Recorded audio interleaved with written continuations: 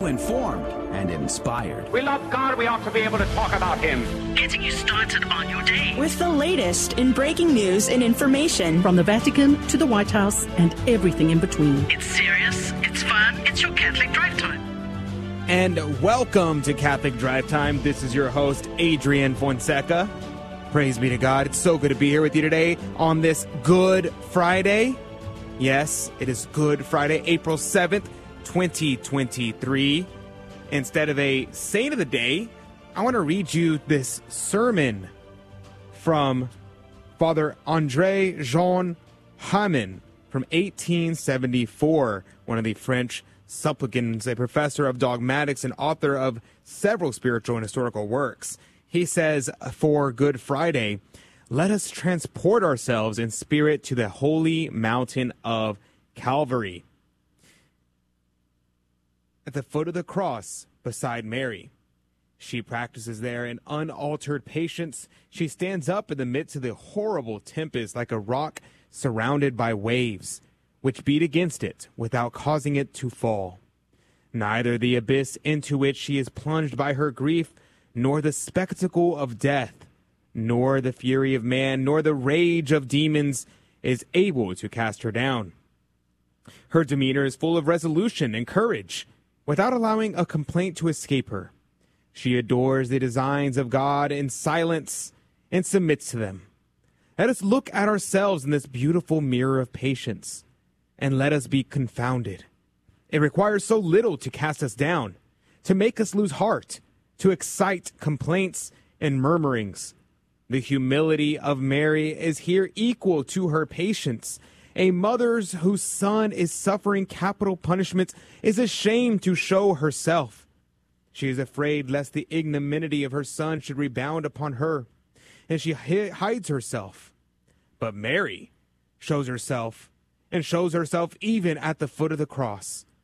It is there she awaits all the contempt, all the insults that can be heaped upon her, and is happy to be able to taste with Jesus the chalice of humiliation, and to drink it down to the dregs. What a lesson for us. Mary teaches us the spirit of sacrifice, knowing that the designs of God is that Jesus would die to save the world. She enters with her whole soul into the divine decrees. Heavenly Father, she says, take thy sword, strike the victim, tear my entrails, wrench out my heart by taking from me my beloved son. I resign myself to it for the sake of thy glory and for the salvation of the world. What a sublime example of that spirit of sacrifice.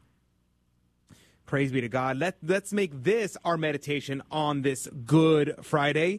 Why is today considered Good Friday? Well, Good Friday is the liturgical commemoration of Calvary itself, the passion and death of our Lord Jesus Christ. The liturgy, the vestments used in each particular detail of its ancient rites communicate the grief, sorrow, and mournfulness of this moment of our redemption in the heart of every good Christian.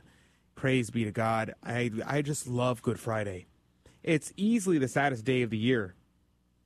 However, even though it's the saddest day of the year, this is the day that is most beautiful, because you recognize, oh, Felix culpa, oh, happy fault. Oh, happy fault that won for us so wonderful, so great a Savior.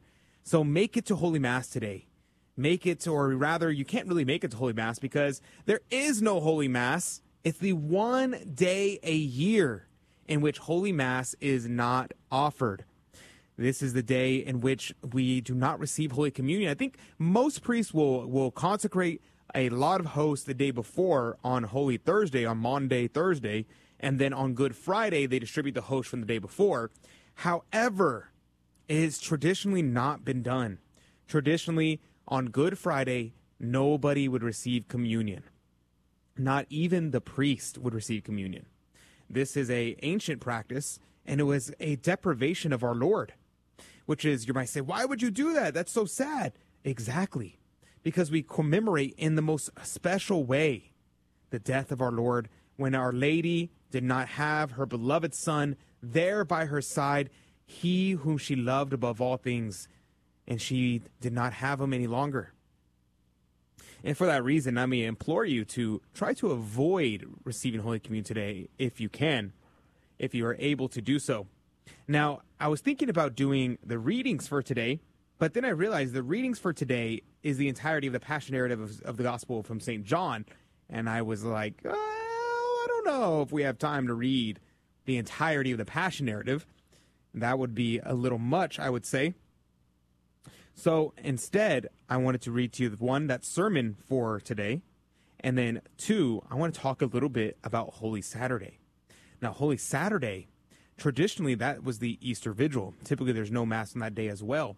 And you have the Easter Vigil Mass.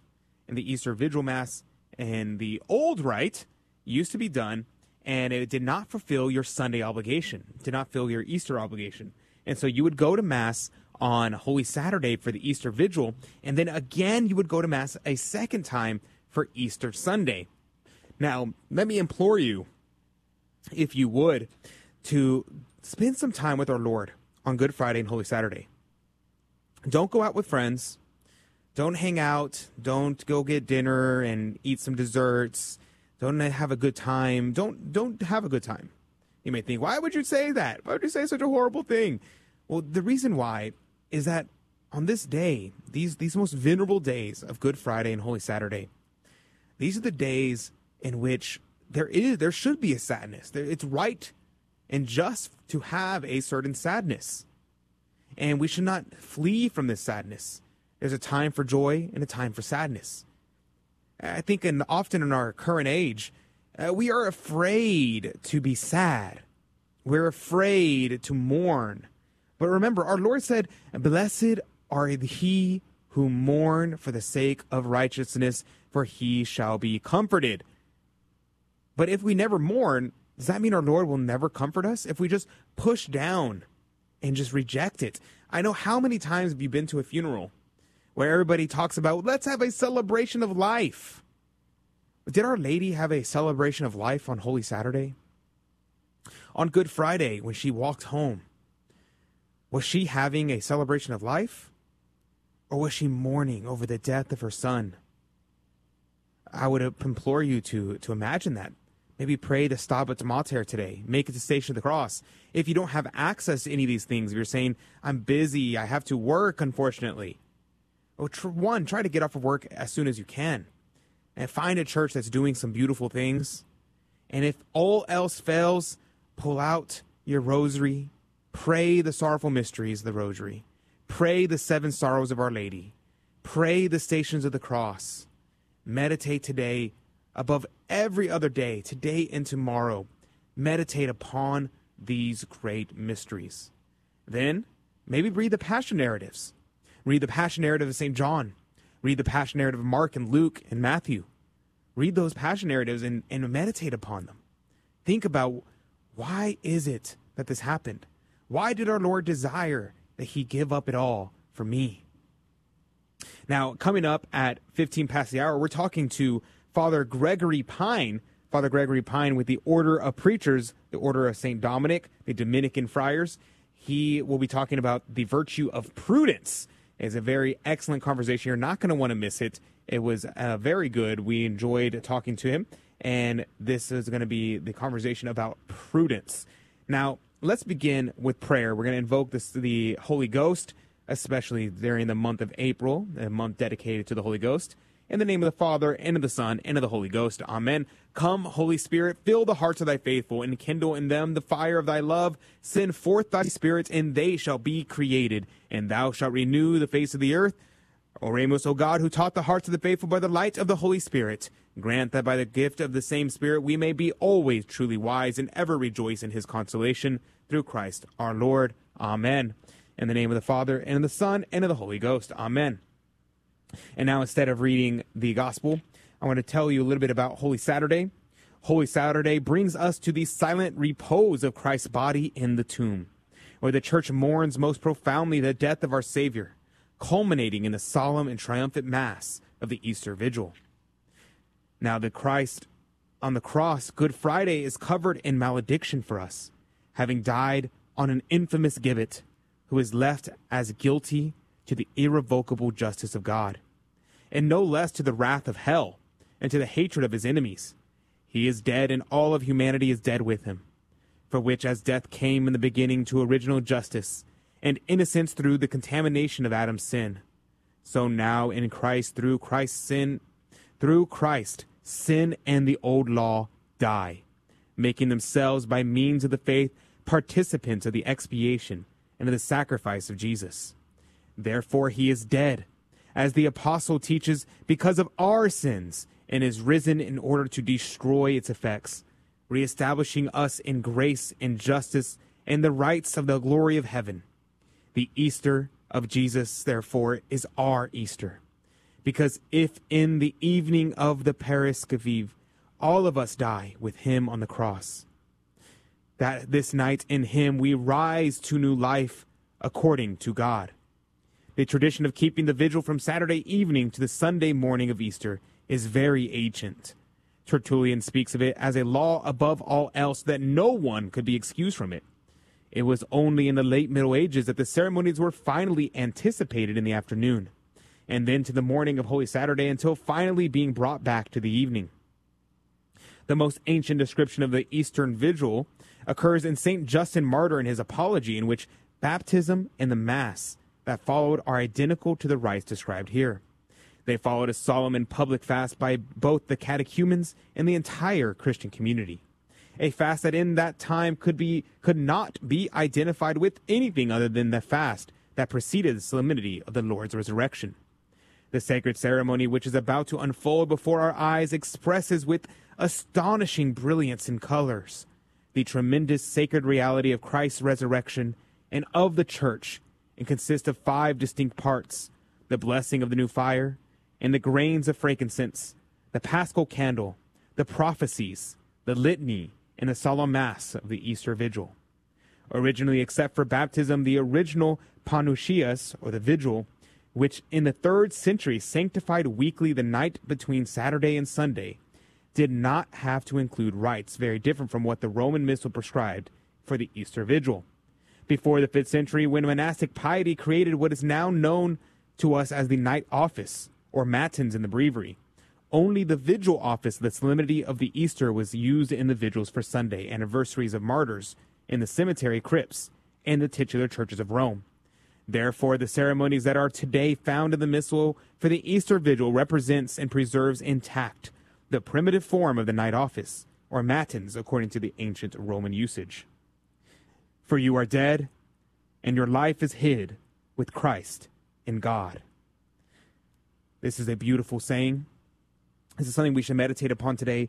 I want you to pay attention, to listen and pay attention dearly today. If you make it to the Easter Vigil, I want to know about it. Let me know on Monday how your Triduum went. I want to know, did you go to the Good Friday liturgy and the Good Holy Saturday liturgy and Easter Sunday liturgy? Did you do all of the above? I'd be very interested to hear about it on Monday. Here's the thing. These sacred ceremonies are so beautiful, so wonderful, that I want you to pay attention very carefully to every action, because there is nothing superfluous in the Mass. Nothing superfluous. The Easter fire, the symbol of the light in the new world, the darkness that the evil cannot comprehend. I think of the introduction to the Gospel of St. John in John chapter 1. It's often known as the last gospel. It's known as the last gospel because it's read at the end of Mass. And in that last gospel, it says, in the beginning was the Word, and the Word was with God, and the Word was God. The same was in the beginning with God. All things were made by him, and without him was made nothing that was made. In him was a life, and the life was a light of men, and the light shineth in darkness, and the darkness did not comprehend it. What a beautiful saying. And the darkness did not comprehend it. This is a beautiful thing. Whenever we look on the Easter fire, recognize that Christ is that light. Christ is the light in which the darkness did not comprehend it. In fact, the exact opposite is true. In fact, our Lord conquered the darkness. He, by his light, made the darkness bright. Let's meditate upon this, especially on Holy Saturday, and recognize on Good Friday today that the coming light is about to be here. Hey, Donnie, in what gospel do we find the Hail Mary prayer? The Gospel of Luke. Do we worship Mary? No. What do we do? Ask her to pray for us. As parents, we're the primary educators of our Catholic faith to our children, and if you don't know your Catholic faith as well as you should, that's okay. Just tune in daily to the Guadalupe Radio Network by logging online to grnonline.com. The Guadalupe Radio Network. Listen, learn, love, and pass it on.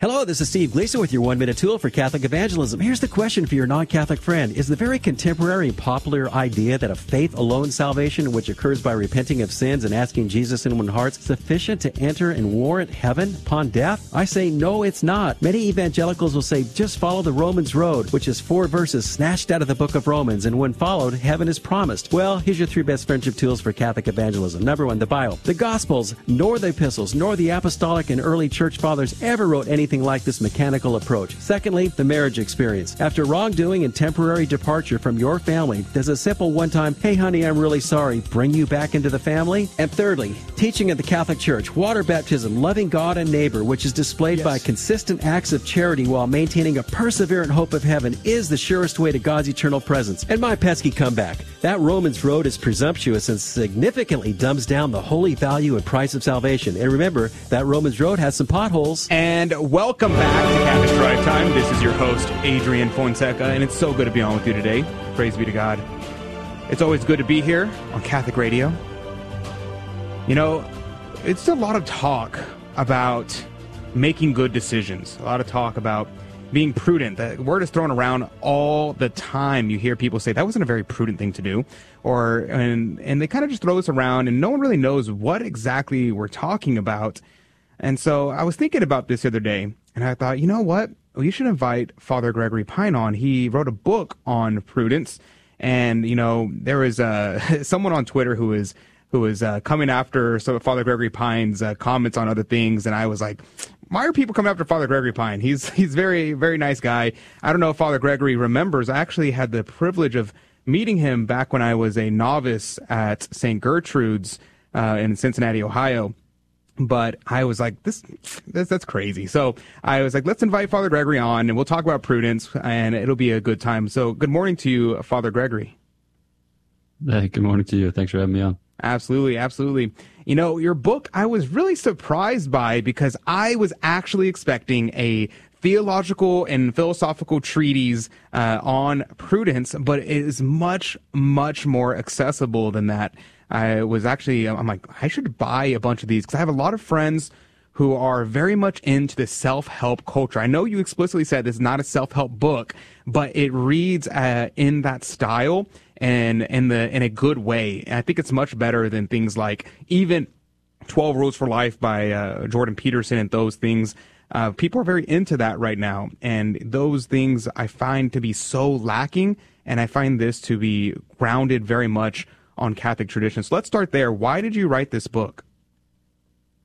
So I wrote this book because the publisher asked me to write this book. That's a great reason. Yeah. Why did they foresee that as a good reason to do it? Yeah.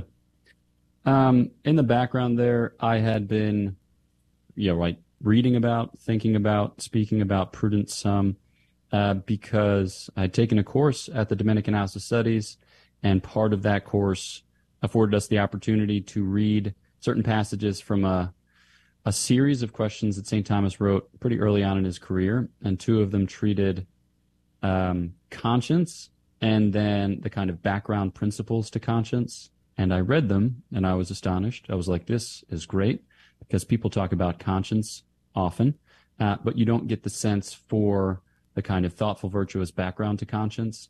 A lot of the times it's treated as if there were this kind of inviolable sanctuary in your interior life, and you just make willy-nilly decisions from within that sanctuary, and then no one can say anything for or against. And I was like, that seems crazy.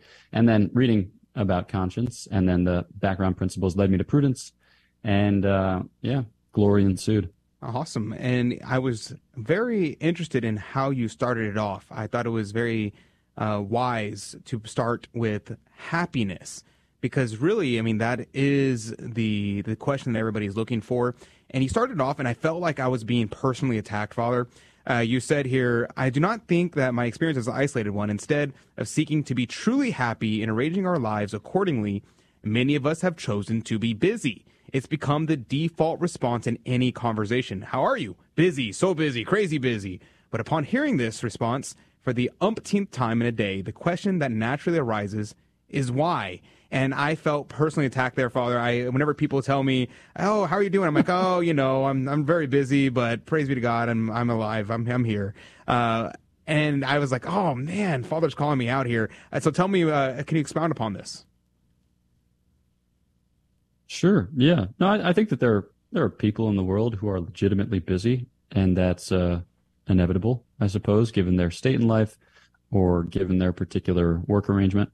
But I think a lot of us, we choose to be busy because it's easier to fill your time than it is to confront the vacuousness of your experience of life. Mm-hmm. I think a lot of us, it's not like everybody, and I don't want to sound too down on life, but I think a lot of us are somewhere in and amongst sad, lonely, and anxious to various degrees or extent.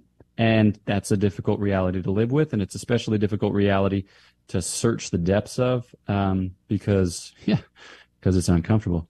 And to come in living contact with your own poverty as a human being, and there I just mean your kind of lack of existential thickness, that we as human beings just can't bear very much reality. It's difficult. And so I think a lot of us just choose to do a bunch of stuff because it kind of buoys us up and it convinces us that, yes, we matter and our lives have amounted to something. And now we can report back to all those who ask us all the many accomplishments that we have amassed. But, I'm not saying that doing things is bad. It certainly isn't. But doing things out of a spirit of, sadness, loneliness, anxiety can sometimes be only a partial response to what is in fact a bigger question. And so I thought just, set up the book with that kind of problematic so as to, just bring it home because I think that a lot of people identify with that. Yeah, and I personally definitely did. I was thinking about that. I was like, wow, it's so true because you also give the example. You said when a friend cancels our evening plans, he said, I immediately seize the opportunity to catch up on house cleaning, chat with my brother, or watch a show. Am I efficient or just terrified of being alone? And I was thinking to myself, I was like, okay, that is a good question that I should ask myself because I am exactly being spoken to here when I'm reading that. I'm like, yeah, I fill my time 100%, and sometimes I lie to myself and say I am just being efficient. I'm just trying to get as much done as possible. I got a lot to do, but really, like Joseph Pieper in his book Leisure and the Basis of Culture, we really should set aside time for leisure. And in that same vein, you also mentioned Viktor Frankl, who I thought is excellent. I read his book, A Man's Search for Meaning, back in college, and it's a very interesting point because we talk about the end of our lives in terms of what are we living for, and he comes up with this psychiatric method called logotherapy, which I thought was very interesting that he uses the word logo. Just immediately you think of logos, you think of John chapter 1. And I'm thinking, okay, this is very interesting to me. So why did you include Viktor Frankl here? What is the purpose of that? Yeah, I think a lot of happiness discourse can be misleading because it focuses on positive emotions. And I don't think that positive emotions are the best barometer to judge your own kind of spiritual meteorology. That is a weird mixed metaphor. And I think that positive emotions kind of come and go. And people have a variety of ways of describing or even distinguishing among different experiences, like of happiness or joy or pleasure. You hear all kinds of definitions. What I'm just trying to focus in on is like at a certain kind of animal level or basic level, we can have positive emotions, and that's great. But I think that we have to shoot beyond the mark if we're going to expect anything like positive emotions that will, kind of endure. So if you say, I want to have positive emotions, then you just grab a fistful of Sour Patch Kids and just go to it. No problem. But then your tongue starts to bleed because you've had so many, and then you begin to wonder, is there more in life than Sour Patch Kids? And so, positive psychologists will often distinguish between what they call like pleasure happiness and meaning happiness. So if you make all of your judgments on the basis of pleasure happiness, well, then you're going to miss out on a lot of life. Like, why would you welcome a child into the world? Because the child is going to torture you for the better part of 23 years by any number of means, by waking up in the middle of the night, by emoting in its adolescence, by asking you to help pay for college, et cetera. So that child's going to place serious demands. But that's also one of the most meaningful things or life-enriching things that you could possibly do is welcome children into the world. So if you make the judgment on the basis of positive emotion, you'll end up missing out and then limiting really or circumscribing your happiness to a very narrow scope. Whereas if you say, I want to do something worthwhile, I want to do something good, noble, dignified, beautiful even, then you come to discover that, there are going to be negative emotions, but there will be positive emotions. And when you arrive at the end of your life, as this kind of longitudinal Harvard study has shown, you'll be most enriched by the people with whom you have spent it. So I think that the whole point of that was to just break the concept of happiness out of some of its tired or weather-worn kind of ruts that the conversation has observed in recent years, and then just bring it into the fullness, or at the very least a bigger scope. Yes, for sure. And you also bring up this idea in the same vein about trying harder. And I really, let's think about that too, because you're saying, okay, we have this idea that we need to have a proper end in mind. Okay, now we have figured out what our proper end is, maybe. We say, okay, I'm doing this for God, or maybe I'm doing this to make money. I'm doing this for some reason. Whatever that reason is, I'm doing it for that reason. We should purify that, obviously, and have that be for good things and not for things that are means. St. Thomas very clearly talks about money being a means rather than an end in itself. But you get to the question of try harder as an error. And we see that even in the church, this bootstrap theology or white-knuckle Catholicism, where I just got to try harder. I just got to cling as tight as I can. Your knuckles get really tight. And when you cling on something so hard, your hands start getting very clammy. And you can only cling on something so hard for so long before your hands just slip. And you use this to talk about people who are trying to give up certain things, whether it be pornography, whether it be trying to fast, whether it be trying to diet. Tell me about this idea of an error of trying harder. Yeah, I was thinking about this. Well, I was thinking about this recently, apropos of a conversation with an individual who confronted me on the point. They're like, "You preach too much about sadness and anxiety and loneliness." I was like, "Might be true," but also, I think it's important to, one, validate people in their present experience of life, because I think in a lot of Christian circles, the way that like happiness is described, it makes it sound like as a Christian, you should be happy. John 10:10, fiend. And if you're not happy, it's because you're doing something wrong. And to address the fact that you're doing something wrong, you should try harder, which I think is a deadly cycle that ends in atheism. Because one, sometimes life is sad and anxiety inducing and lonely. And I think an adequate response to that is to be sad and anxious and lonely. But the good news isn't that you as a human being should be better at adjusting to your life situation and managing your emotions so that way they better correspond to the promised abundant life of John 10:10. No, the point is that Christ comes to save us from our sins, right? From sin, from vice, from death, from our bondage to the devil. And that as human beings, that takes time, right? So we live in time. And in time, things take time to unfold. So it's going to be a matter of pilgrimage or wayfaring or making our way gradually into the fullness of life. And in that process, we can do certain things to consent to and cooperate with God's gift of himself. But he's the initiator. And so that really changes the disposition with which we approach the whole matter at hand or at stake. Namely, to try to be attentive to what he is doing in our lives, to try to be open to what he is doing in our lives, to try not to pose obstacles to what he is doing in our lives. Those are all good ways to describe it. But to say that it's to us or it's for us to kind of invent our own spiritual lives, I think that's just a recipe for disaster. So, yeah, I think it's important to kind of lead with this sense that in order to, follow the Lord Jesus to a certain degree or extent, you kind of have to give up, which is to say give up on yourself, on your self-made man-idness. There you go. That's a noun. Cheers. There you go. Praise be to God. We're going to go to a quick break. When we come back, I want to talk a little bit more about this idea of conforming the mind to reality That's very interesting, mentioned there for just a side comment. But we'll be right back with more after this. Hello, this is Steve Gleason with your 1-minute tool for Catholic evangelism. Here's the question for your non-Catholic friend. Who are the 10 most well-known preachers in America? Well, here's your 3 best friendship tools for Catholic evangelism. Here's the list. Copeland, Osteen, Benny Hinn, Joyce Myers, T.D. Jakes, Stephen Furtick, Andy Stanley, Robert Jeffers, Rick Warren, Alistair Begg, John MacArthur. Well, secondly, all these pastors say the same thing on Sunday morning, which is, turn with me in your Bible. Well, then how's the harmony regarding, say, eternal security? Disagreement. Present-day ministry of the Holy Spirit? Disagreement. Relationship of baptism to salvation? Disagreement. Church government? Disagreement. Life beginning at conception until natural death? Disagreement. And eschatology? Disagreement. So what's going on here? Well, if you are someone who says, all I need is the Word of God, brother, because the Bible is going to give me everything I need to live out the Jesus life, okay, hope you've already ditched your favorite blogger, your favorite preacher, your favorite podcaster, and most of all, your religious Google searches. Well, speaking of Google searches, I do request one last Google search for you. Magisterium.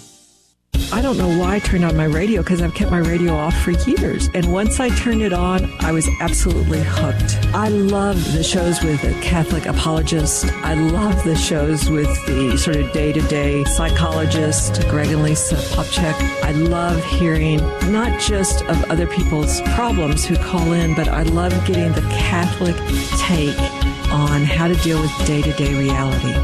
The Guadalupe Radio Network, radio for your soul.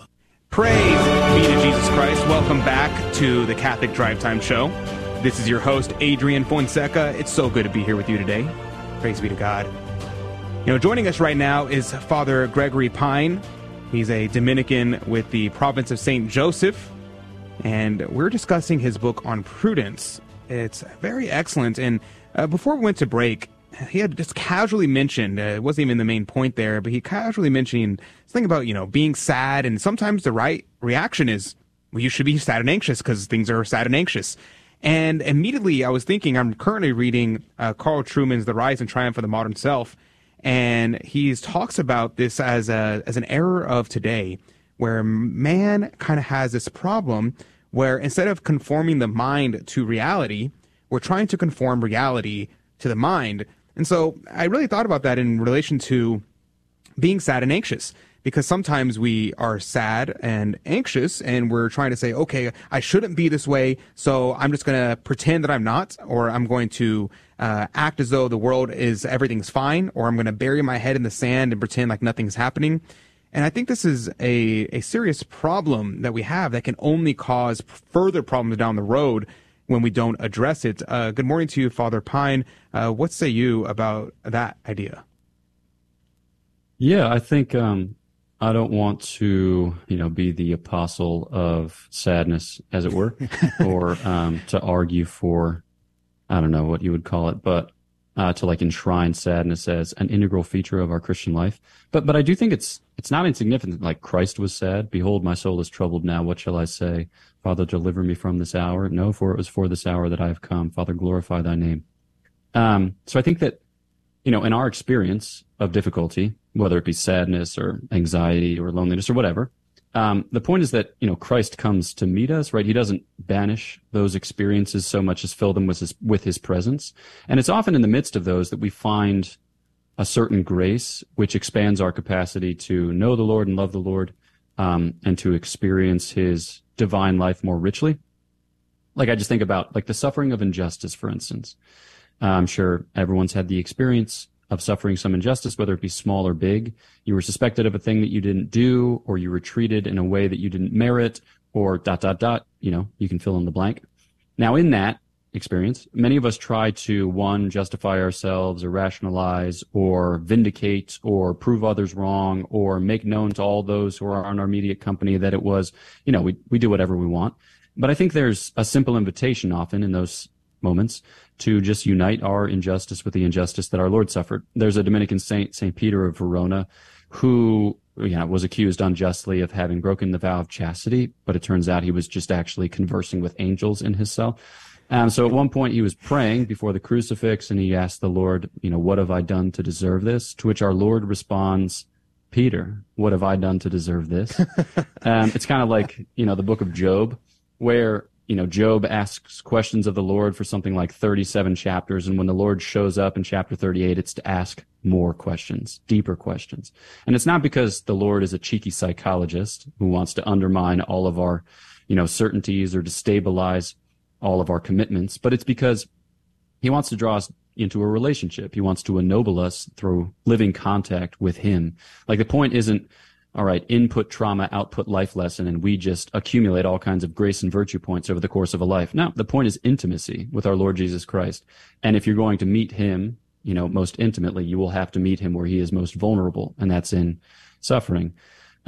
So yes, yeah, I think that's one of the ways in which this book differs from a self-help book. I think a self-help book is tempted by the response that most of our human problems can be solved. It's just a matter of method or structure or discipline.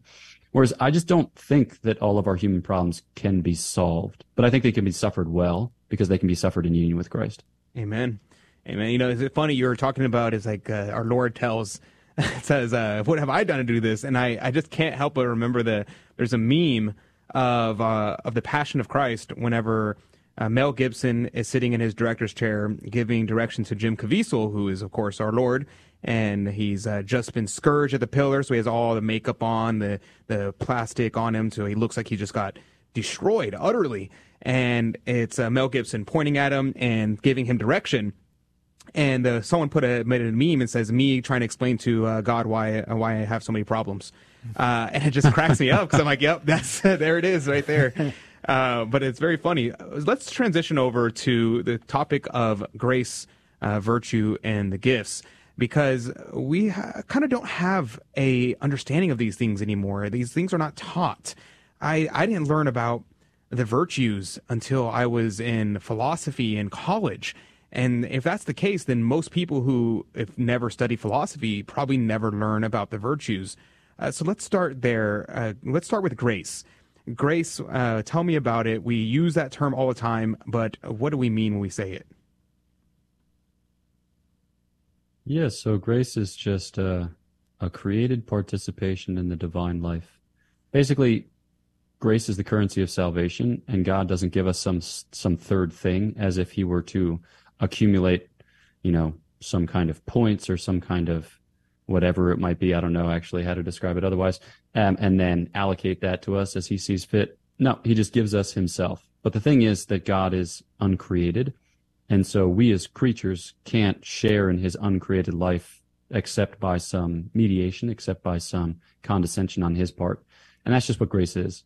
So it's God's way of sharing himself to those creatures who are capable of it, namely human beings and angels. And it's like a habit of the whole soul. So it's like spiritual health in effect. And it gives us a kind of second nature. So that way it becomes customary to us to live in this superhuman register, this supernatural register, so that we can actually, make acts, as it were, or make decisions which have God for their end, or God for their inspiration, or God for their very logic. And that gives us to the question of the virtues, because, of course, you have your natural virtues, but then you have your infused virtues, the theological virtues, and that always kind of confused me a little bit. We say, okay, you have faith, hope, and charity, but it would seem as though you can work to have greater faith, hope, and charity, but according to the church teaching, they are infused, and you can't create those virtues within yourself. So what do we mean when we talk about the virtues, both infused and natural? Yes, so this is a big debate in Catholic theology, which is probably not of interest to most of you listeners. But without getting into too many nerdy details, basic idea is that certain virtues are from God directly, in the sense that, like you said, they're infused. And this is true of faith, hope, and charity, but it's also true of there are certain infused kind of versions of prudence and justice and fortitude and temperance and the virtues that go with them. And you get these at baptism. So God gives them as if by a gift, but then you can subsequently use them, right? So you can take them for your own. You can appropriate them. You can, act out of them because they've been genuinely given to you for your use. And when you do that, you can merit an increase in those things. But the problem is, it's not a problem. It's a good problem to have. that you can't merit that increase as if to say, all right, I perform one, charitable act, and then it's due to me to get another 3.5 charity points. No, that's not really it. I mean, God gives as he sees fit according to his divine wisdom and with his divine generosity. But it's his to give because it pertains to him by right. And it's something that is accorded to us as a kind of, not concession, I suppose that's too strong of a word, but as a kind of, gratuity. And then we have these acquired virtues, which are the types of things which we work on, and in working on them, we perfect the exercise of them. So this would be like the way that the pagans would describe virtue. And here I'm thinking of like Plato and Aristotle and Cicero. There's the sense that by a repetition of a virtuous action, you become more and more stabilized or made more and more permanent in that disposition, such that it's a virtue. Yep. And speaking of Cicero, there's a huge rise right now in devotion. I want to say, I don't even want to use the word devotion, but it kind of is devotion. Devotion to Cicero among seculars, and there's some good there, but there's also something that's not the fullness of the truth. Could you briefly talk about what the attraction is from Cicero and what he gets right, what he gets wrong? I think a lot of people are attracted to things which are like Christianity, but not yet Christianity, because there's a kind of radiance to the truth, and they're drawn by the truth, but they find Christianity insupportable, because it would mean humbling themselves and passing beneath the low lintel of the incarnation. And so I suspect that, Cicero is a desirable option because a lot of what we have as part of a kind of Christian ethic and Christian worldview is there in germ, or there in seed. So, Cicero enunciates a kind of taxonomy of the virtues, and he does so in orderly fashion. He's one of the great Stoics, so like Cicero and Seneca and Marcus Aurelius are the ones that you hear of most often. Yes. And they encourage a kind of self-discipline or a self-mastery, which would have the human person transcend the vagaries and depredations of time and fate, so that way we don't feel so much shipwrecked and stormed, tossed by all the eventualities of human life, but kind of abide more stably, more calmly, more serenely in the true and the good. And so I could see people being attracted to Cicero just because they observe the modern world and see what a dumpster fire it is, and then they want to reconstitute a bit of sanity in their own lives. So, yeah. Absolutely. Well, thank you, Father Gregory. We're going to go to a quick break. When we come back, we're going to talk about prudence finally. You're like, okay, this is supposed to be a topic on prudence, and I don't remember hearing that word come up. So when we come back, we're actually going to be talking about prudence now. We set up the stage, and now's the time to explain what we mean. We'll be right back with more in just one moment. Hello, this is Steve Gleason with your 1-minute tool for Catholic evangelism. Here's the question for your non-Catholic friend. Which of these is the most difficult for you to objectively believe? Jonah lived in a whale? Moses heard God's voice in a bush? Peter's authoritative declarations would be backed by heaven? Or that Daniel survived the flames of fire? Well, here's your 3 best friendship tools for Catholic evangelism. Number 1, the results. Most difficult was Jonah, then Daniel, then Moses. The easiest was Peter receiving authority to grant forgiveness. Secondly, the early church was tough. You see, that authority granted to Peter could put one out of the church due to sin, and that same authority was installed to bring one back into the church through personal confession. We understand that reconciliation with the church is inseparable from reconciliation with God. And thirdly, our Bibles are filled with promises, but this promise was to Peter, the apostles, and the generational successors of Peter known as the Catholic bishops. So here's an idea. Take a drive down your street, look up at a Catholic church, and just know this for a fact. That priest inside that church was ordained straight down through the lineage of St. Peter. Hey, Donnie, who were the first 2 people God created? Adam and Eve. There you go. And what did we inherit from them? Original sin. As parents, we're the primary educators of our Catholic faith to our children. And if you don't know your Catholic faith as well as you should, that's okay. Just tune in daily to the Guadalupe Radio Network by logging online to grnonline.com. The Guadalupe Radio Network. Listen, learn, love, and pass it on. Welcome back to Catholic Drive Time. This is your host, Adrian Fonseca. Praise be to God. It's so good to be here today. It's always good to be here on Catholic Radio. We're joined right now by Father Gregory Pine He is a Dominican friar with the Eastern Province, the province of St. Joseph. We're talking about his book on Prudence, and the last two segments we were talking a lot about virtues, a lot about happiness, a lot about the end of man, but we didn't really get into the topic of the name of the book, Prudence. So now I think it's the time to get into that. Now, on page 61, he gives a definition of prudence by Joseph Pieper on his book, The Four Cardinal Virtues. And let me read it to you. He says, in colloquial use, prudence always carries the connotation of timorous, small-minded self-preservation, of a rather selfish concern about oneself. A prudent man is thought to be one who avoids the embarrassing situation of having to be brave. The prudent man is the clever tactician who contrives to escape personal commitment. Those who shun danger are wont to account for their attitudes by appealing to the necessity for prudence. And I was a chuckling when I read this because I'm thinking this is exactly right. This is 99% of people understanding of prudence. And really, I hear it all the time. I say, why didn't you do this courageous thing? Well, I had to be prudent. Amen. So I couldn't do it. And so I am like, I don't know how right that is. Father Gregory Pine, thank you for joining us. Tell me about this passage from Joseph Pieper. So he goes on to describe what prudence is, in fact, by comparison with or by contrariety to what he describes there.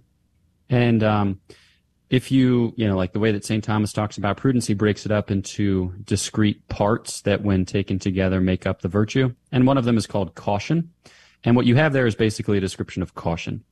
So caution is one part of prudence, but it is not the whole of prudence. And I think that in the 20th and 21st century, we have just effectively reduced prudence to caution.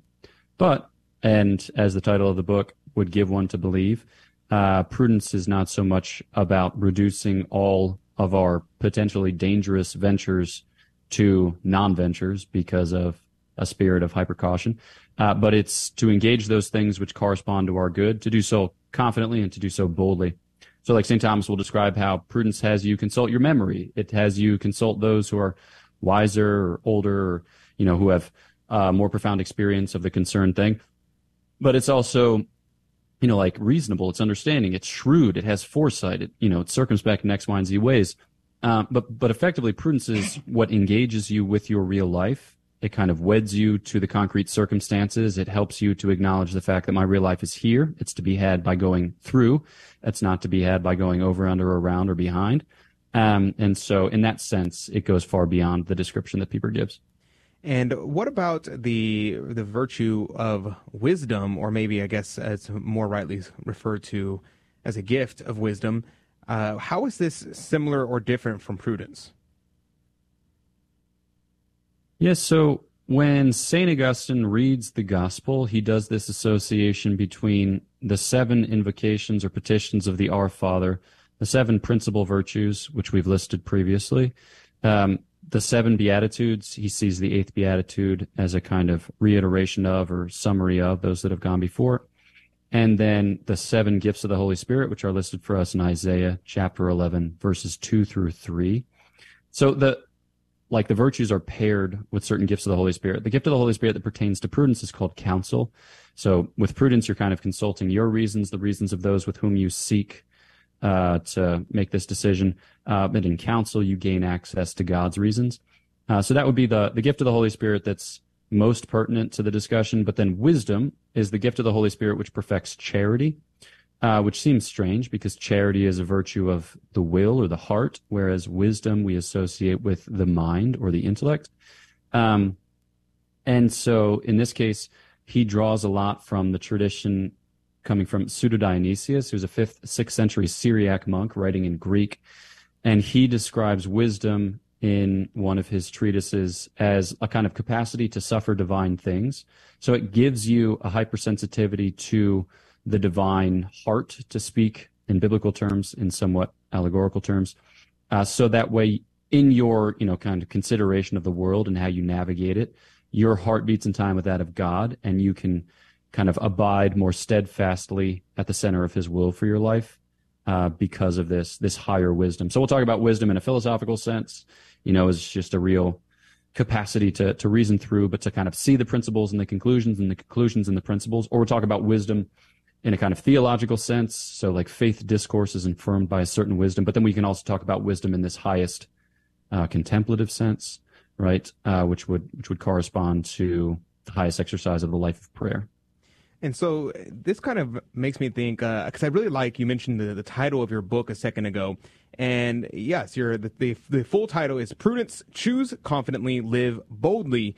And immediately, what comes to mind is I have this conversation more often than I'd like to, than I'm comfortable with, where people will say things, and these are like normal people, not radical leftists, not crazy people, but very normal people will say, well, you can't be certain of anything. And people come into a epistemic paralysis where they can't make choices.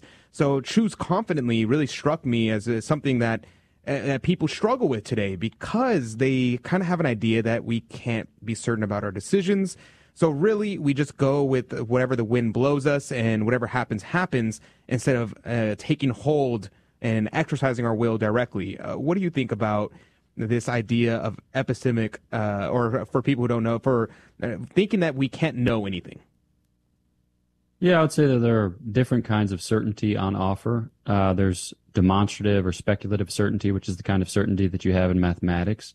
But whenever you involve matter, whenever you involve practicality, you're going to be dealing with a different kind of certainty, which we call like moral certainty or practical certainty.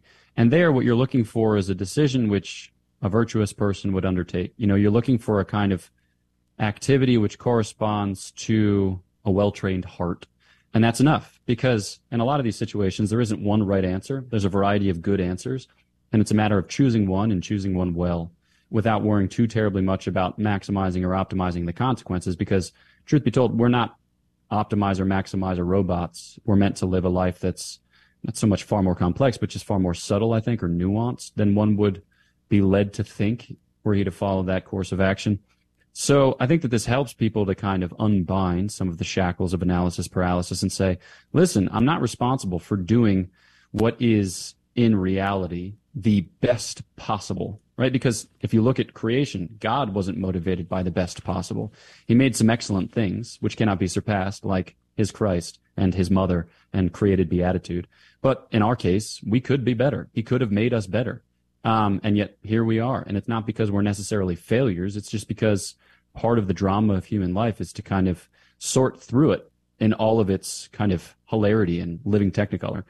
So I think that we're looking for a kind of moral certainty or practical certainty, and then we're content when we can find it. And so you mentioned the manner in which people can make prudent decisions. You said we use our memory, understanding, our docility, our shrewdness, our reasoning, foresight, and circumspection. And those things, how do we, because most people may have never even considered, okay, how can I grow in prudence? How can I become a prudent man? So if someone asked you that, how would you say, this is the manner, this is just like you would give someone a training exercise to be able to get fit? What is the training exercise to get prudent? Yeah, I mean, there are a variety of things that one could counsel, and part of it depends upon your own temperament.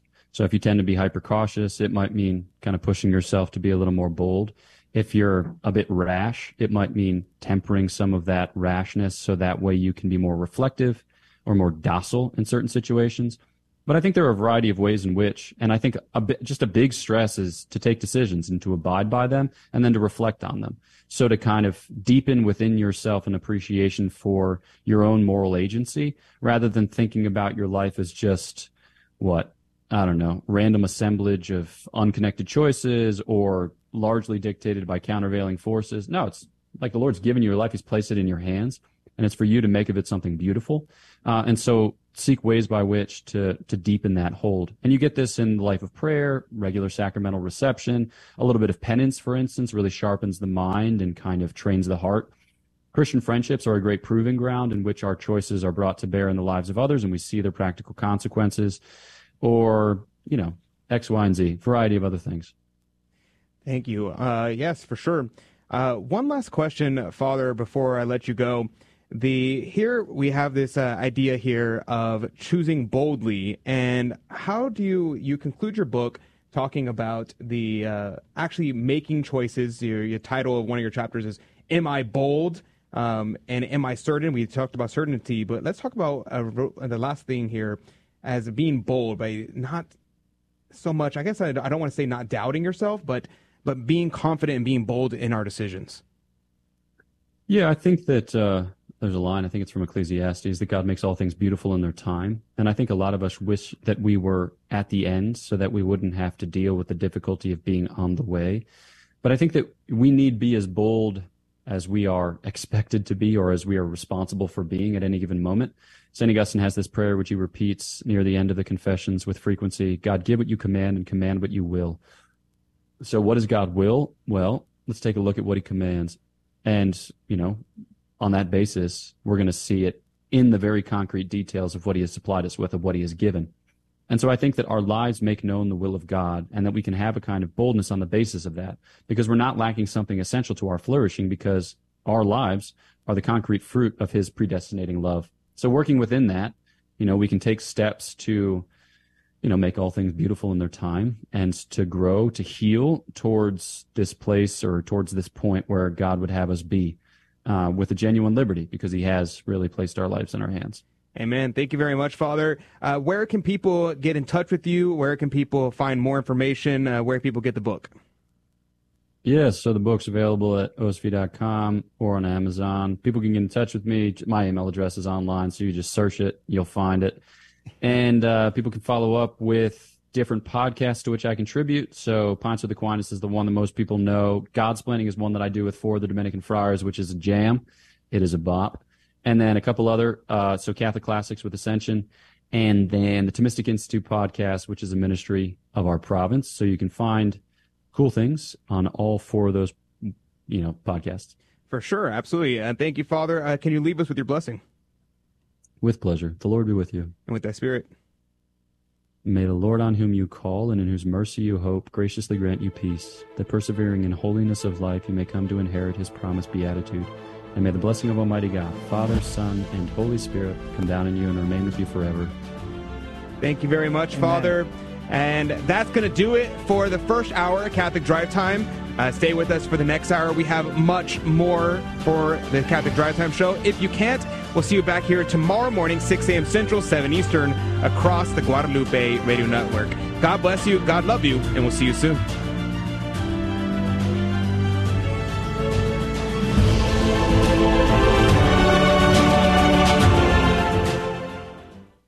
When I was outside of the church, there was always an unsettled feeling. There was always a feeling of something missing and something not complete. The deal clincher is we found our way to our parish, and we met just an incredible pastor. We learned things that we'd never been taught. Wouldn't be the person that I am without the church and without the sacraments, particularly the Eucharist. I can't live without it. If you've been away from the Catholic Church, visit CatholicsComeHome.org.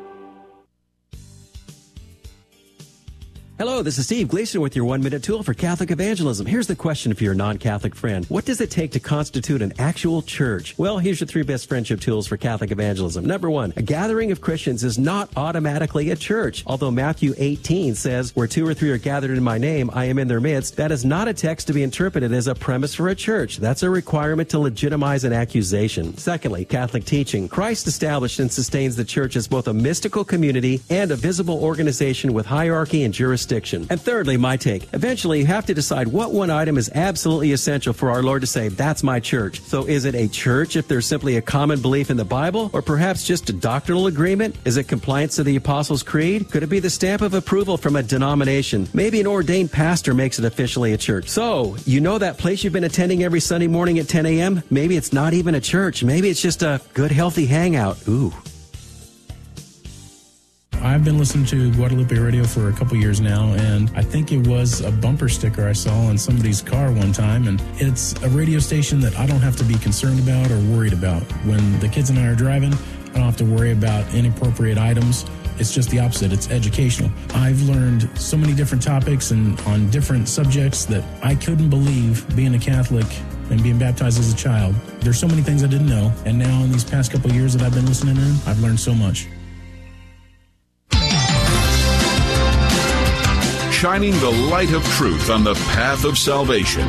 This is the Guadalupe Radio Network, radio for your soul.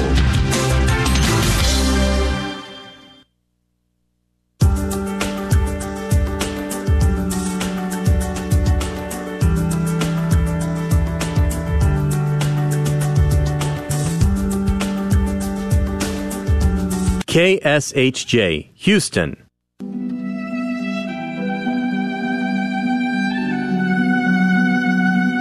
EWTN Global Catholic Radio presents The 7 Last Words of Christ with Bishop Robert Barron, introduced by Timothy Cardinal Dolan.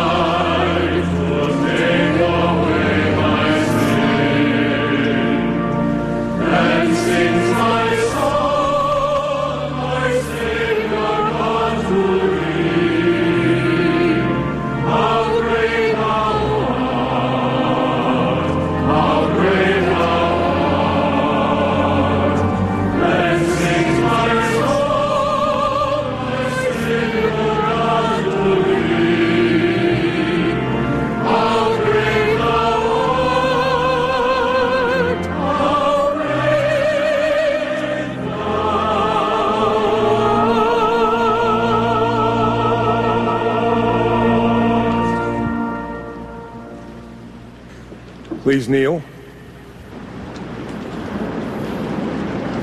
We gather here on this Good Friday to keep vigil and pray with our Savior during the hours of His Passion. May the time we spend this afternoon draw us closer to the suffering Christ. In order to maintain a reverent pace while praying together, we ask everyone to please pause at each slash mark. Lord Jesus, you ask us to carry our cross each day. We have not always followed your teachings, your way of life, and yet you love us without conditions. Today we come to you in our weakness. Give us courage to stand by you in your agony, now and whenever you share in that suffering enters our own lives. Help us to do the Father's will and make us selfless in our charity towards all. Jesus said, "If anyone wishes to come after me, he must deny himself and take up his cross daily and follow me." Lord, help us to follow you. Jesus said, "Love your enemies and pray for those who persecute you." Lord, help us to follow you. Jesus said, "Unless you turn and become like little children, you will not enter the kingdom of heaven. Lord, help us to follow you. Jesus said, woe to you who are rich, for you have received your consolation. Woe to you who are filled now, for you will be hungry. Lord, help us to follow you. Good Friday blessings to all of you, and welcome to St. Patrick's Cathedral for this traditional Tre Ore, 3 hours of prayer and union with Jesus in his passion and cross. During these 3 hours of prayer and meditation, the sacrament of penance will be available as well. Confessors are available at a confessional in the back, and also behind here there's 2 confessionals. You'd be welcome to avail yourself of the sacrament of penance. In a special way, not only do I welcome all of you, but a special word of welcome to Cardinal Justin Regali, the Archbishop Emeritus of Philadelphia, who was with us last evening as preacher for the Liturgy of the Lord's Supper.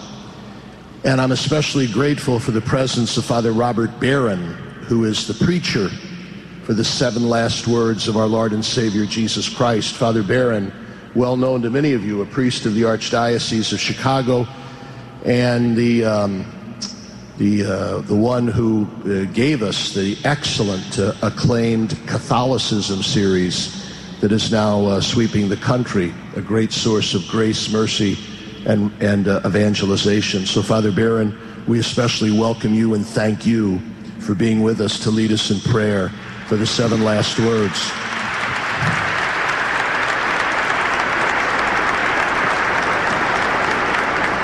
And to welcome as well to those who unite with us in prayer on radio and television.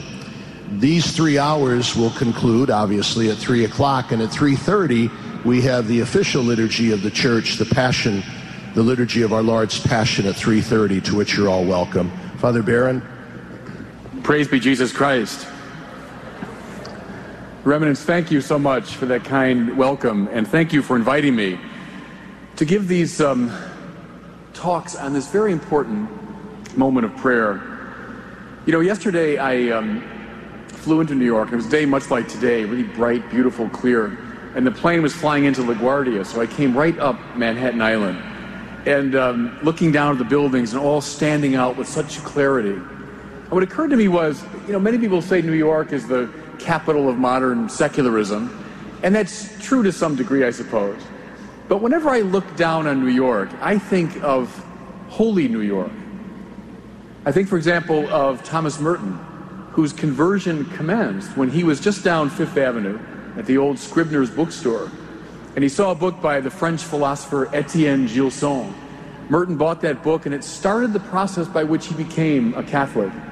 He was, of course, baptized up in Morningside Heights, up at Corpus Christi Church. I think, too, of Rose Hawthorne, the daughter of the great Nathaniel Hawthorne, the American novelist.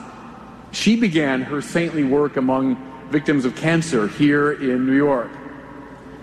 I think, too, of Dorothy Day, who founded the first of the Catholic worker houses down on the Lower East Side. And, of course, I think of one of my great heroes. It's my privilege to be standing in his pulpit now. I'm talking about Archbishop Fulton Sheen, buried just a few yards from where I'm standing. And so it's really a privilege, Your Eminence. Thank you again for inviting me to this holy city of New York. Well, friends, we're going to be here for some time. And that, to me, is one of the great virtues of the Tre Ore prayer. We are such a go-go society. We're always moving somewhere, restless, uneasy. It's now time to sit. And in real time, to watch with the Lord Jesus Christ as he suffers and dies on the cross. So maybe put aside your restless thoughts. Put aside your preoccupations, your worries. And let's spend this good quality time with the Lord. What's going to happen, of course, is some preaching, some proclamation of the Scripture, some beautiful music. Thomas Aquinas said that God's providence extends to particulars. A fancy way of saying that God is providentially present to every one of us here and now. God has brought everyone here to this place for a purpose. Maybe to hear something from my sermons. Maybe just to hear a word from Scripture. Maybe something from one of the hymns. Let that wash over you during these 3 hours. Set aside your cares, anxieties, preoccupations. Let the Lord speak. Christ was high priest. He reconciled us to God. And that's why his cross is a great altar where a sacrifice took place. Christ is King, the one who guides us to the Father. And that's why his cross is a great throne from which he reigns. But Christ was also prophet, the speaker of the divine truth. And that's why his cross is a pulpit from which a last great sermon went forth. The 7 last words constitute that sermon. Let's now prayerfully attend to it. We invite you now to stand and join in singing "Soul of My Savior."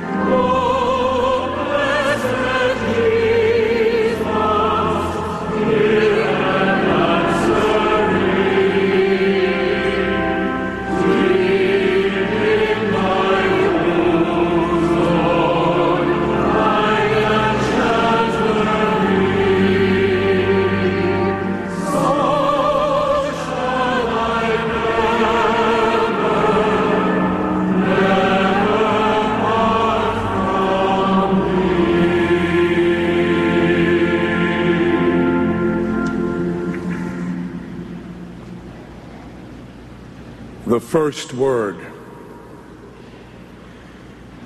When they came to the place called the Skull, they crucified him and the criminals there, one on his right, the other on his left. Then Jesus said, "Father, forgive them. They know not what they do."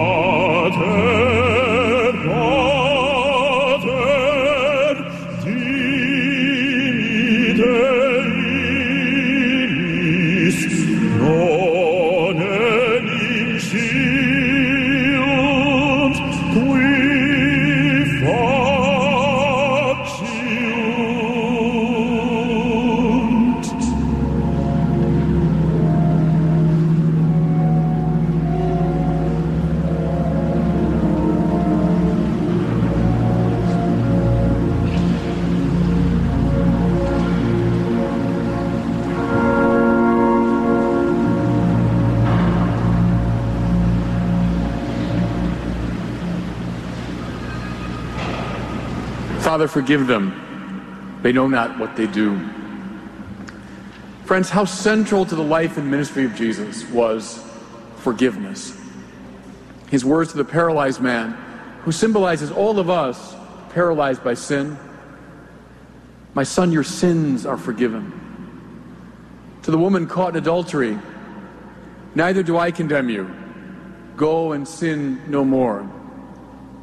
At the very heart of the great prayer he taught us, "Forgive us our trespasses as we forgive those who trespass against us." Forgiveness was central to Jesus' preaching and ministry. Here's the one thing now I want you to take from this particular sermon. Forgiveness is not primarily an internal act, not a mere intention or velleity. Forgiveness is an act. The Bible sees sin as a great swamp. It's a great morass. It's a great net or network in which we find ourselves trapped. You're unkind to me, so I'll be unkind to you. Which awakens in you an answering unkindness, which awakens in me an answering cruelty. On and on it goes, across space and time. Injustice awakens answering injustice. Violence awakens counter-violence. And before you know it, we find ourselves stuck, trapped. What's forgiveness? Not a mere intention. Forgiveness is a way out. Forgiveness is a path forward. Now, to grasp this, I think it's very helpful to look at the heart of the Sermon on the Mount.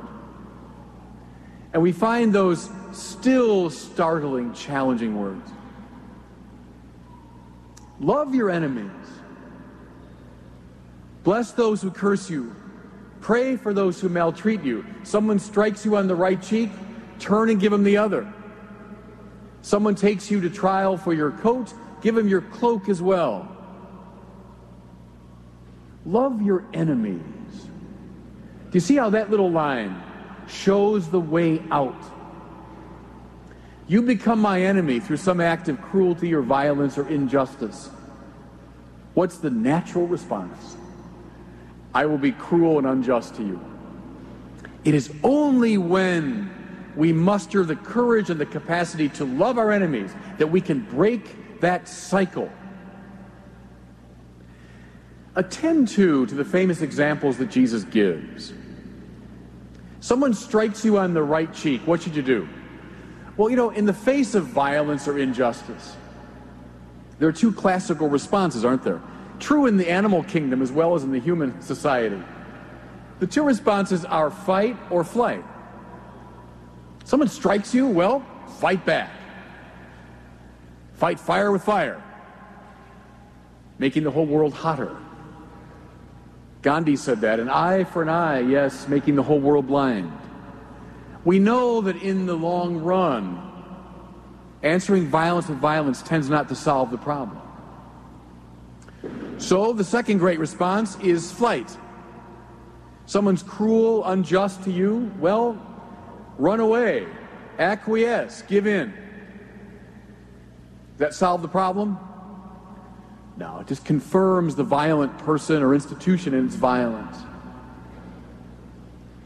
What's Jesus giving us here? He's giving us a way out. A third way, if you want. He says, if someone strikes you on the right cheek, well, see, in his time, you wouldn't have used your left hand for any kind of interaction. It was unclean. Therefore, if someone strikes you on the right cheek, it means they're hitting you like this, with the back of their hand. It was a sign of contempt, the way you treat a slave or an inferior. Someone does that to you, what should you do? Fight back? No. Run away? Jesus says, stand your ground and turn the other cheek. What are you doing thereby? You are signaling to that person that you refuse to cooperate with the world he's living in. You refuse to be treated that way again. You mirror back to the violent person his violence, hoping thereby to lure him into a new spiritual and moral space. Let me give you an example. Bishop Tutu of South Africa, before he was a famous figure, he was a simple priest, was making his way along a raised wooden platform over the muddy sidewalk. And he came face to face with a white man who was a racist. Broadly, he said, "I do." That's turning the other cheek, not fighting back, but not running, but rather in this humorous, provocative way, mirroring back to that person his violence. Another example from Mother Teresa. I saw some of her sisters here in the front. Famous story about Mother Teresa finding a abandoned, starving child in the streets of Calcutta. Took her by the hand, brought her to a baker's shop, and begged for some bread. The baker spat full in Mother Teresa's face, at which point the saint said, "Thank you for that gift for me. Now perhaps something for the child." Fighting back? No. But not running away. Rather mirroring back to that violent person his violence, hoping thereby to draw him into a new space. You know who knew this principle and practiced it brilliantly? Was John Paul II. I remember very vividly the days when he arrived in Poland. Many of us were afraid of World War III breaking out. John Paul went into the belly of the beast, confronted this tyrannical government, but didn't fight it with the weapons of the world. But by God, he didn't run. What did he do? He stood his ground and talked about God, and talked about creation, human dignity, human freedom, human rights. And as he did, you remember that first time he visited Warsaw, June of 1979, as he did, the crowds began to chant, "We want God. We want God. We want God." And the chant went on, they say, for 15 minutes. Can you imagine almost 1 million people chanting, "We want God"? And they say what John Paul did during that chant was, he simply turned to the Polish government who were sitting behind him, as if to say, "You're finished." He didn't fight them, but by God, he didn't run. Rather, he mirrored back to them their injustice, mirrored back to them their violence. Do you see, hoping to draw them into a new spiritual space. Someone told me when I was a kid, back in the 1970s, that the Soviet Union would collapse with barely a shot being fired, and one of the main protagonists would be the Pope of Rome. I would think you're in a fantasy world. That's exactly what happened, though. Peter Moran, along with Dorothy Day, the founder of the Catholic Worker Movement, said, "It's time that we blow up some of the dynamite of the church." Dunamis, Paul's word, means power. Power. What's the power? Not worldly power, but the power of forgiving love, which can indeed change lives and can change whole societies. We've seen it happen. You know, a few years ago, in the seminary where I teach, a student told me about a martial art called Aikido. This kid was trained in the martial arts, and Aikido is a martial art. It's an art of war. But the purpose of Aikido is not to engage the opponent directly, fighting fire with fire. Rather, in Aikido, you use the momentum and violence of your opponent against him. So as he comes at you, you deftly get out of the way, send him flying. You deftly move out of the way as he comes with his full weight against you. He told me the purpose of Aikido is not to harm or kill your opponent. The purpose is to leave your opponent laughing on the ground, realizing he can't possibly defeat you. Do you see how turning the other cheek, as I've been describing it, Forgiveness, in this sense, is a kind of aikido. It's a way of responding to the violence of the world that actually extricates us from the morass of sin. Actually is a way out of the great swamp of violence meeting counter-violence. Now, think of that cross of Jesus Christ. Thomas Aquinas said, the purest exemplification of the Beatitudes is the cross. Love your enemies. Bless those who curse you. Pray for those who maltreat you. Where do we see that? We see it precisely in the cross of Jesus. And we hear it in those magnificent words. Father, forgive them. What is that? It's not fighting fire with fire, but by God, it's not running. Do you see how the cross of Jesus is a kind of great act of aikido? As he allows all of the darkness of the world to wash over him and then be swallowed up in the ever greater divine mercy. Not fighting fire with fire, making the whole world hotter. Not an eye for an eye, making the whole world blind. But swallowing up all the dysfunction and evil of the world precisely through the divine forgiveness. That's why we say that Jesus is the Lamb of God who, listen, takes away the sin of the world. Father, forgive them. They know not what they do.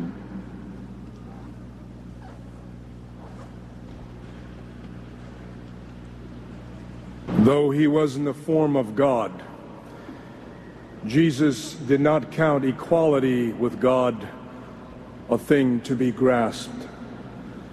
Rather, he emptied himself, taking the form of a servant, being born in the likeness of men, and being found in human form. He humbled himself and became obedient unto death, even death on a cross. At the name of Jesus, every knee must bow and tongue confess that Jesus Christ is Lord, to the glory of God the Father. Therefore, God has highly exalted him and bestowed on him the name which is above every other name, so that at the name of Jesus every knee should bow in heaven and on earth and under the earth, and every tongue confess that Jesus Christ is Lord, to the glory of God the Father. At the name of Jesus every knee must bow and tongue confess that Jesus Christ is Lord, to the glory of God the Father.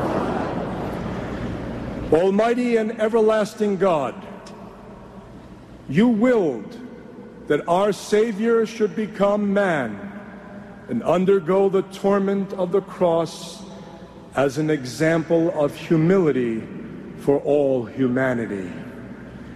Grant that we may follow in his suffering as to share in his glorious resurrection. We ask this through the same Christ our Lord. Won't you please stand and sing, O Sacred Head Surrounded? Oh,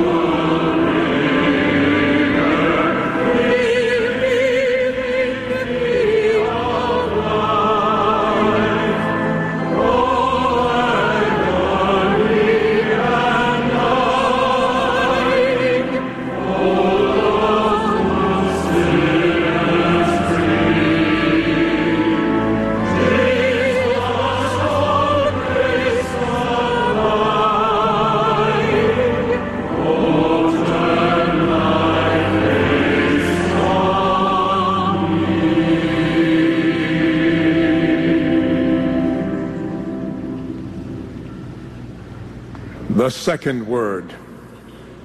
Now one of the criminals hanging there reviled Jesus, saying, "Are you not the Christ? Save yourself and us." The other, however, rebuking him, said in reply, "Have you no fear of God? For you are subject to the same condemnation. And indeed, we have been condemned justly, for the sentence we received corresponds to our crimes. But this man has done nothing criminal." Then he said, "Jesus, remember me when you come into your kingdom." He replied to him, "Amen, I say to you, today you will be with me in paradise."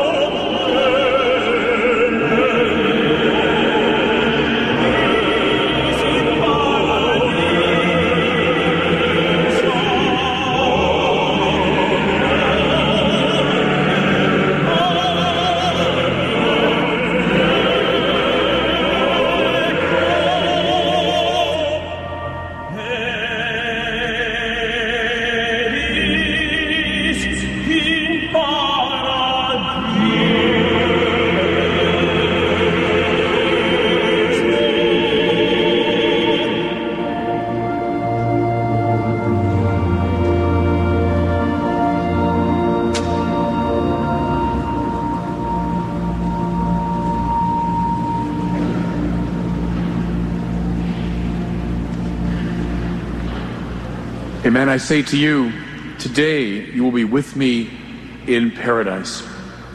Friends, what is it about the words of the good thief that are so moving to us? Jesus, remember me. And what's so powerful about this response? Today you'll be with me in paradise. Dismas is the name, of course, the tradition gives to the good thief. We know almost nothing about him, but we know the essentials. He realized he was a sinner, and he reached out to Jesus. And fellow sinners, that's what it comes down to at the end of the day. Chesterton said, there are saints in my religion. That just means people that know they are sinners.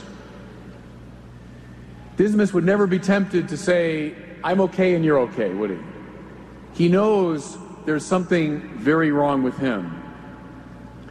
Remember the song was out a couple years ago by Christina Aguilera? Pretty melody, but she says in that song, I am beautiful in every single way, and your words can't get me down. Well, that's the language of modern, sort of self-esteem culture, but it's not the language of the Bible. Rather, those who are directed toward the light, John the Cross said that, are more, not less aware of their sins. That's why this man, so close to Jesus, in such proximity to him, realizes that he's a sinner. Very good. And he reaches out to the right source. Now, here's the thing, though, that's very peculiar. Here's a man who's being crucified. Whom does he reach out to? Another man being crucified. I mean, doesn't the other thief seem to have it more correct? I mean, hey, if you're the Son of God, save yourself and us. But the good thief, being crucified, reaches out to another man being crucified, who says to him, this day you will be with me in paradise. Friends, here's the high paradox of the Christian faith. Thomas Aquinas said, happiness, now please put this on your screensaver, put it up on your refrigerator, any place you'd see it. Take it to the bank spiritually. Thomas Aquinas said, you want to be happy? Here's the formula. Despise what Jesus despised on the cross, and love what Jesus loved on the cross. You'll be happy. Now, take my word for it here. I'll try to explain this, but I think you can take that right to the bank. All kinds of self-help books, aren't there, about what makes us happy? You can find 1,000 of them at Barnes & Noble. Throw them all away. Here's what makes you happy. Despise what Jesus despised on the cross. Love what he loved on the cross. You'll be happy. Now, how do we make sense of that? Thomas Aquinas said, following St. Augustine, we are all wired for God. That's true of everybody in this room. It's true of all the new atheists. It's true of people that deny God explicitly. Like it or not, we are wired for God because we are wired for ultimate happiness. Honestly, fellow sinners, does anything in this world make you finally happy? We all know the answer to that question. But Aquinas said, in our sin, we make 4 great mistakes. We search for God, for ultimate happiness, in 4 bad places. In wealth, in pleasure, in power, and in honor. I found dealing with people over the years, dealing with my own weak soul, there's no exception to that. What we tend to look for as a substitute for God are wealth, pleasure, power, or honor. Anything wrong with wealth? No, not in itself. But wealth isn't God. And therefore, what happens? When you hook your infinite desire for God onto wealth, you will become, in short order, dissatisfied and addicted. You know, the old spiritual masters use that word concupiscence, meaning errant desire. But I think a very legitimate rendering of concupiscence in our time would be addiction. I've hooked my desire for God onto wealth, so what do? I strive and strive and strive for wealth. And let's say my great dream comes true. I have my first million by 30. What does that produce? A buzz. It produces a great delight. What happens to that buzz, though? Talk to anyone addicted to alcohol or to drugs, pornography. What happens? That buzz wears off. Because we're not wired for wealth, we're wired for God. Now what do? Now I start striving harder to get more wealth. And maybe by 40 I make my first 10 million, which produces a buzz which lasts a shorter time. And now I panic. And I find myself moving obsessively and addictively around that goal of wealth. About 10 years ago, I was working at a parish on the North Shore. That's the suburbs north of Chicago, the wealthiest area of Chicago. I finished Mass, I was still in the rectory, and the knock came to the door. And there appeared a man, typical North Shore gentleman, about 45, well-dressed, beautifully coiffed, well-spoken, well-educated. Father, could we talk? I said, sure. He sat down and he said, Father, all my dreams have come true. And so summoning all my training in psychology and theology, and I said, great. And then he said, and I'm miserable. Terrific bit of self-diagnosis. I said, what were your dreams? They were all the North Shore dreams. The first million by 30, head of my company by 40, 10 million by 50.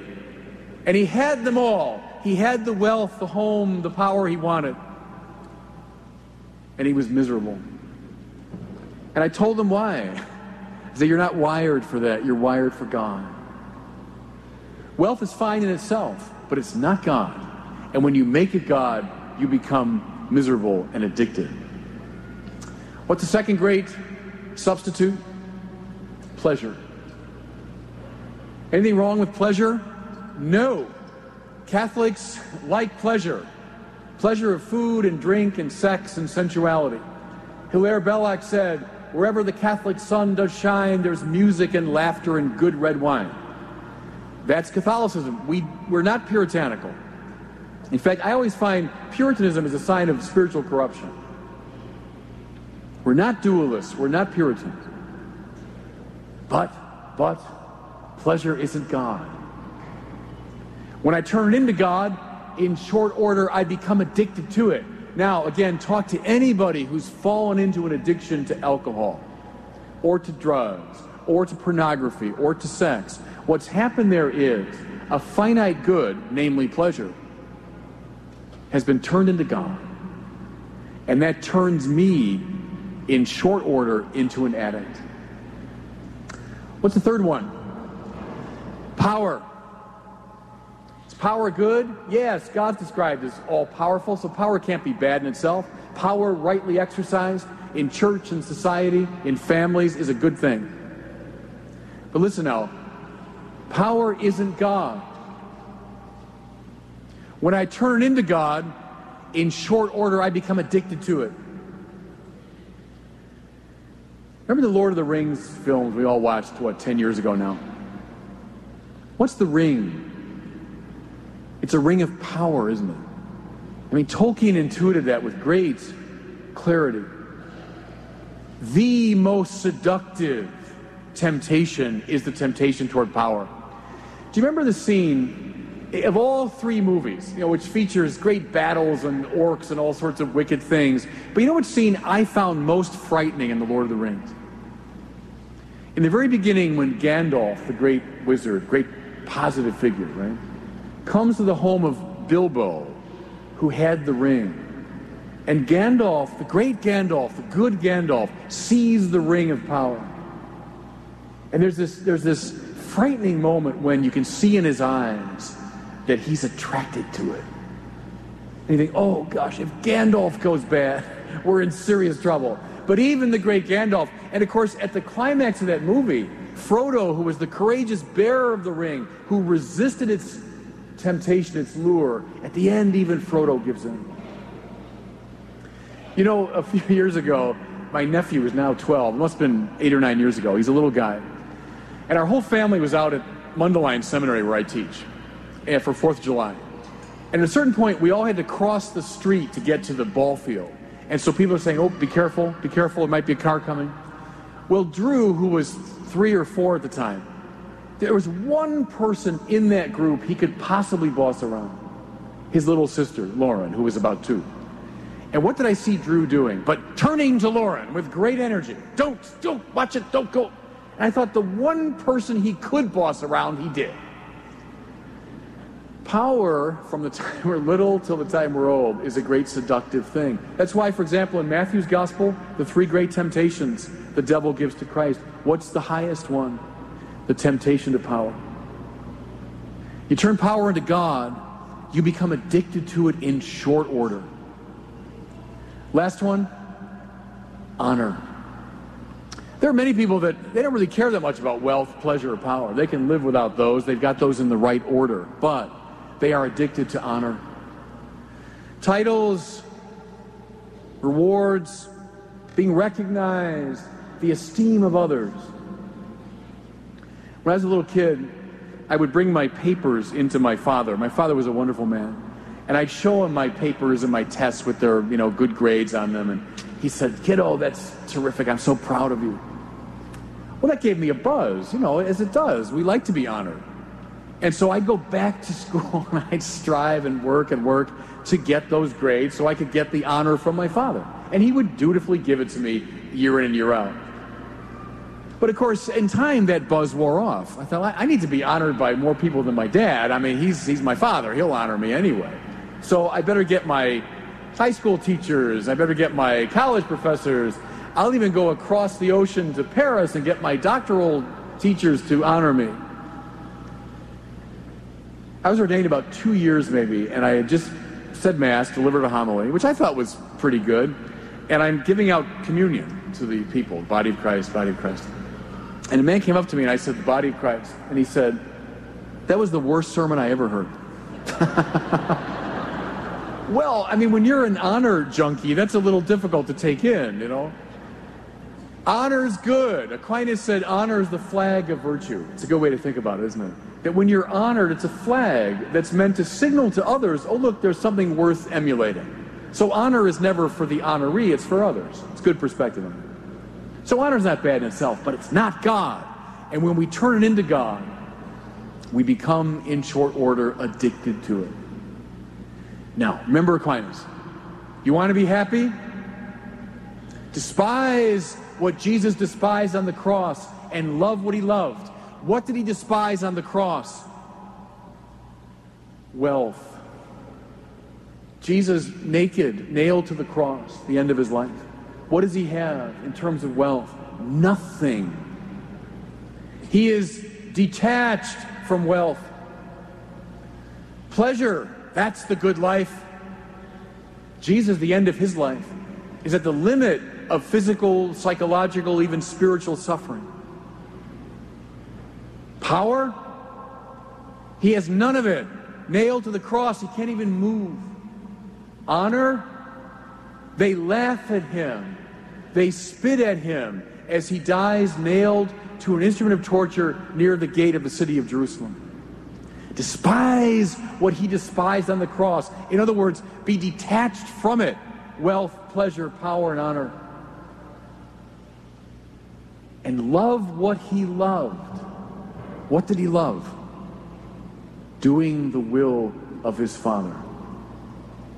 And it was the very detachment from those 4 things that allowed him so fully to do the will of his Father. Today, he says to Dismas, you'll be with me in paradise. Here, friends, again, it's the high paradox of our faith. But Thomas Aquinas said it. Look at Christ crucified. Hold him right now in your mind's eye.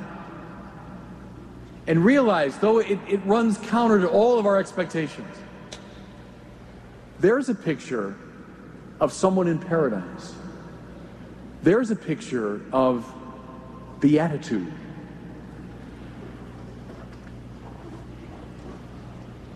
Lord Jesus, On the night before you suffered, you said to your apostles, "This is how all will know that you are my disciples, if you have love for one another." You brought good tidings to the poor. Let us be your messengers to the poor. You healed the sick. Let us bring them your help and consolation. Lovingly you called the children to you. May our example lead them to goodness and truth. You loved the sinner even while hating the sin. Keep us from harsh judgments of others. You have taken upon yourself our burdens. Give us the grace to bear the burdens of one another. Lord God, keep us in your love so that on the day of judgment we may come to you in joy. We ask this through Christ our Lord. Won't you please join in singing Our Holy Jesus?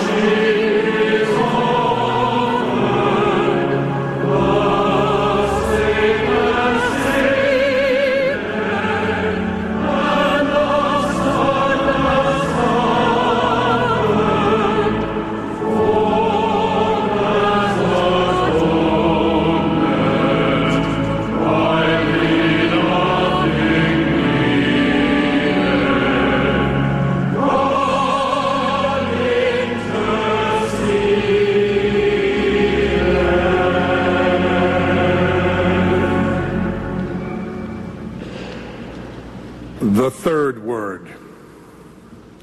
Standing by the cross of Jesus were his mother and his mother's sister, Mary, the wife of Clopas, and Mary of Magdala. When Jesus saw his mother and the disciple there whom he loved, he said to his mother, "Woman, behold." KSHJ, Houston,